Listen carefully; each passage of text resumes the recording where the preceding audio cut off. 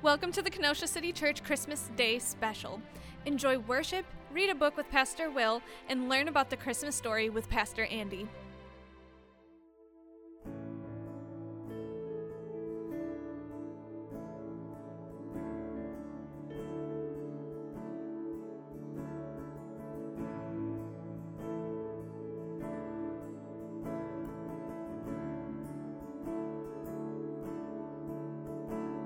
Behold, the King has come, divinity incarnate, creator of the world, breathing our air.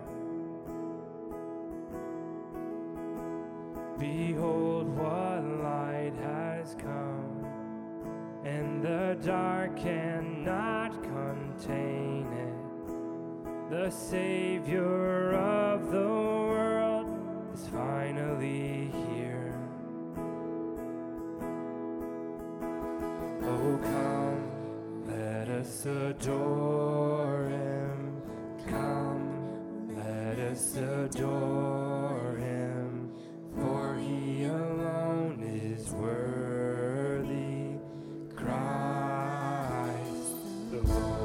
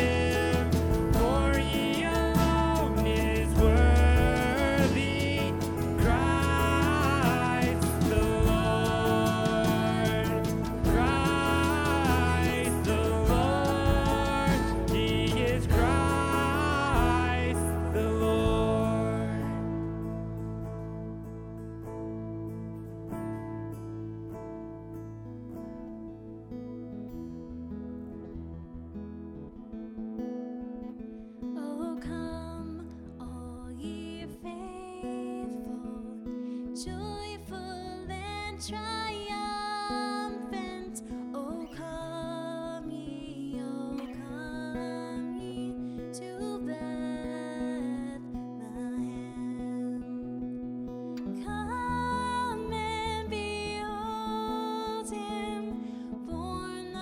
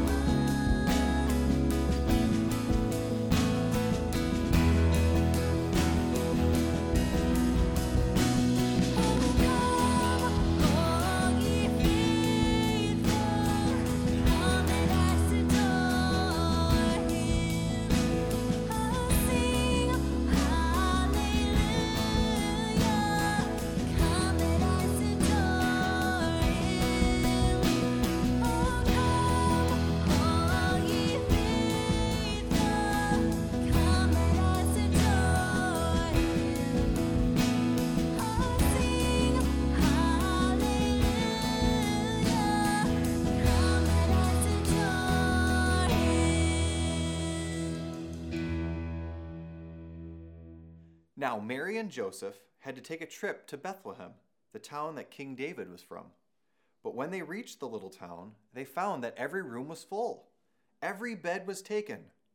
"Go away," the innkeeper would tell them. "There isn't any place for you." Where would they stay? Soon Mary's baby would come, and they needed a place to go. They wouldn't find anywhere except an old tumble-down stable. So they stayed where the cows and the donkeys and the chickens stayed. And there in the stable, amongst the chickens, donkeys, and cows, in the quiet of the night, God gave the world his wonderful gift. The baby that would change the world was born, his baby son. And Mary and Joseph wrapped him to keep him warm. They made a soft bed of straw and used the animal's feeding trough as his cradle. And they gazed in wonder at God's great gift, wrapped in swaddling clothes and lying in a manger. Mary and Joseph named him Jesus, Emmanuel, which means God has come to live with us. Because, of course, he had. That same night, in amongst the other stars, suddenly a bright new star appeared. Of all the stars in the dark heavens, this one shone clearer. It blazed in the night and made the others look pale beside it. God put it there when his baby son was born, to be like a spotlight, shining on him, lighting up the darkness and showing the people the way back to Jesus. You see, God was like a new daddy. He couldn't keep the good news to himself. He'd been waiting all these long years for this very moment, and now he wanted to tell everyone. So he pulled out all the stops. He sent an angel to tell Mary the good news. He put a special star in the sky to show where his boy was. And now he was going to send a big choir of angels to sing his happy song to the world. He's here. He's come. Go and see him, my little boy. You see, God sent his choir to a little hillside outside a little town in the middle of the night. He sent all those angels to a raggedy old bunch of shepherds who were watching their sheep just outside of Bethlehem. And as they turned around, standing in front of them was a huge warrior of the light, blazing in the darkness, so much so that they had to say, "Don't be afraid." The bright shining man would say, "I haven't come to hurt you. I've come to bring you happy news for everyone everywhere, because today, in David's town in Bethlehem, God's son has been born." The shepherds put out their fire, they left their sheep, and they raced into town until at last they reached that quiet little stable. They caught their breath and then quietly tiptoed inside. They knelt on the dirt floor because they had heard about this promised child, and now he was here, heaven's son, the maker of the stars, a baby sleeping in his mother's arms. This baby would be the bright star shining in the sky that night, a light to light up the whole world, chasing away the darkness, helping people to see. And the darker the night got, the brighter the star would shine. Well, Merry Christmas, Kenosha City Church. Again, my name is Andy, and I'm so happy to spend Christmas morning with you. And it's been a build-up. The build-up to Christmas is undeniable. Some of you started in September, didn't you? I know for our family, we start on November the 12th. The reason why I know the date is our youngest, Graham. His birthday is on November the 11th, and after that, it is full-bore 100% Christmas. We put up the lights. We put the tree in our living room. We decorate multiple rooms in the house. You probably do some of that as well. You see the build-up for Christmas in society, whether it be the 24-hour Christmas music on the radio, TV stations, and streaming services. They go wall-to-wall Christmas movies. In fact, one of our neighbors, they have this blow-up snowman in the front yard, and beginning on day 30 of 30 days prior to Christmas, we see a countdown finally goes to 6, 5, 4, 3, 2, 1. Right now it says 0 because it's Christmas, right? The buildup is undeniable. But something happens today. Oh yes, today. This afternoon for many of you, your mind's going to shift, and I hated this as a kid. Christmas is over. That's right. In fact, I remember my family, we would be opening up Christmas presents with my grandpa. And before we even done opening up our Christmas presents, he'd be taking the garland off the tree. I'm like, "Grandpa, stop. It's still Christmas." It seems like an absolute bummer. But I want to tell you this today. For you Christmas lovers, you're going to love this. But listen, Christmas doesn't stop today. This is day one of living out the reality that Jesus Christ has come to make us new. In fact, this is our main idea this morning. This is what I want us to think about. Christ is King in every season. Christ is king of every season. And so let's go to the Bible. Let's go to the days after the manger. We don't often read these stories. Let's go right after the manger and see what happens and see that Christ indeed is king of every season. Number one, what we're going to find this morning is that Christmas is not about the sentimental. It's about your salvation. It's not about feeling sentimental. It's about your salvation. We see this in Luke chapter 2, verse 21. Let's read it together. When the 8 days were completed for his circumcision, he was named Jesus, the name given by the angel before he was conceived. And when the days of their purification according to the law of Moses were finished, they brought him up to Jerusalem to present him to the Lord, just as is written in the law of the Lord. Every firstborn male will be dedicated to the Lord, and to offer a sacrifice according to what is stated in the law of the Lord, a pair of turtle doves or 2 young pigeons. It was declared to Mary and Joseph that their son, who's going to be born miraculously by a Virgin Mary, was going to be named Jesus. But you'll notice here in the text this morning, something that's so easily just to pass over, is that Jesus actually wasn't named Jesus until his 8th day. Until 8 days when he was circumcised, he was named Jesus. Now, this wasn't typical. Typically, in culture, they would name their child right away on day 1, and they would name their child after their father. Well, Jesus wasn't named Joseph. He was named Jesus. Why? Because Jesus was born miraculously. He was conceived by the Holy Spirit. He was born by a virgin. Joseph wasn't his earthly father. He had a heavenly father in heaven. And so his name was Jesus. And Jesus really brought meaning and mission to what he was going to do. The God-man, fully God, fully man. What he was going to do on this earth. He was going to save the sins of the world. Literally, Jesus means the Lord is salvation. So his name brought very purpose of what he was to do, to save the sins of the world. Jesus was not going to be just sentimental or just a feel-good moment for the world. He is a miracle and was going to take away the sins of the world that we could be made right with God. So Christmas is a reminder of what we've been saved from, that is our sins. And it's a reminder of what we've been saved into, that is to be followers of Jesus Christ. When you place your faith in Christ, your sins are forgiven, your life is made new to live life anew. And this was anticipated. It was anticipated by, yes, wise men, we know them, but it was anticipated by somebody else that maybe you just gloss over if you read the story. His name's Simeon. And what we learn from Simeon is that Christmas is not about what you give, it's about what we receive from Christ. It's what he gave. In Luke chapter 2, 25 through 32, it says this: There was a man in Jerusalem whose name was Simeon. This man was righteous and devout, looking forward to Israel's consolation. And the Holy Spirit was on him. And it had been revealed to him by the Holy Spirit that he would not see death before he saw the Lord's Messiah. Jesus' circumcision was 8 days after his birth, and then came the day of his purification. This was a Jewish ritual which took 33 days, which means after the day of purification, 33 days, they could go to the temple to be dedicated. So Jesus was dedicated on February the 11th. And on February the 11th, as Jesus was being dedicated, this old man named Simeon saw him and knew exactly who he was. What we see in the text here is that Simeon was filled with the Holy Spirit, and he received from the Holy Spirit that he would not die until he saw the Messiah.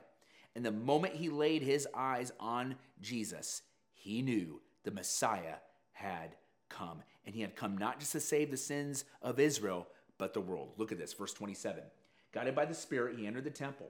When the parents brought in the child, Jesus, to perform for him what was customary under the law, Simeon took him up in his arms and praised God. And he said, Now, Master, you can dismiss your servant in peace, as you promised. For my eyes have seen your salvation.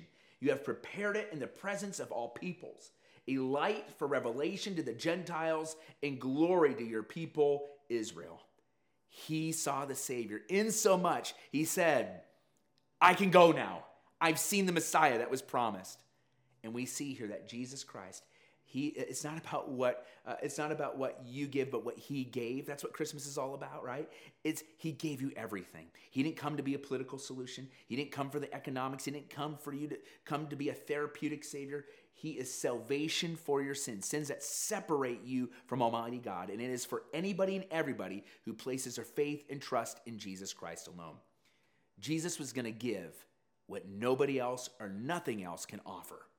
And this is Christmas, the reality that guides the entire course of our life, that he is the king of every season of our life. Christ is king of every season. So our response this morning is this. If you've never made Jesus Christ your Savior, if you've never asked him to forgive you of your sins, if you've never personally placed your faith and trust in him alone, this is what you need to do right now. Tell Jesus Christ that you confess your sins before him, that you realize that you're lost without him. Jesus Christ died on the cross to save you from your sins. He rose from the dead. When you place your faith and trust in him alone as the only way to be saved from your sins, the Bible says you indeed are saved. And if you are somebody who has placed their faith and trust in Jesus, what area of your life is Christ not king? Because remember, the reality of Christmas isn't just relegated to one day on the calendar. It's every day. So with that, let's reflect in our lives and let's let Christmas rule in our lives every single day of the year. Let me pray for you. Father, I just thank you so much for our church. Thank you for every person that is listening right now and watching right now. And we thank you utmost for Jesus, that he is the greatest gift that we can have. Thank you that you died on the cross, saving us from our sins. Thank you that you rose from the dead. And thank you that we have the privilege to follow you now. May you be king in every area of our life. In Jesus' name, amen. Merry Christmas. Thanks again for listening to this week's episode. If you would like to know more about Kenosha City Church, then check us out online at kenosha.church or on Facebook, Instagram, and YouTube at Kenosha City Church. Lastly, if you enjoyed this episode, we encourage you to follow us so that you never have to miss an episode. At Kenosha City Church, we are not perfect people, but real people being made new through Jesus.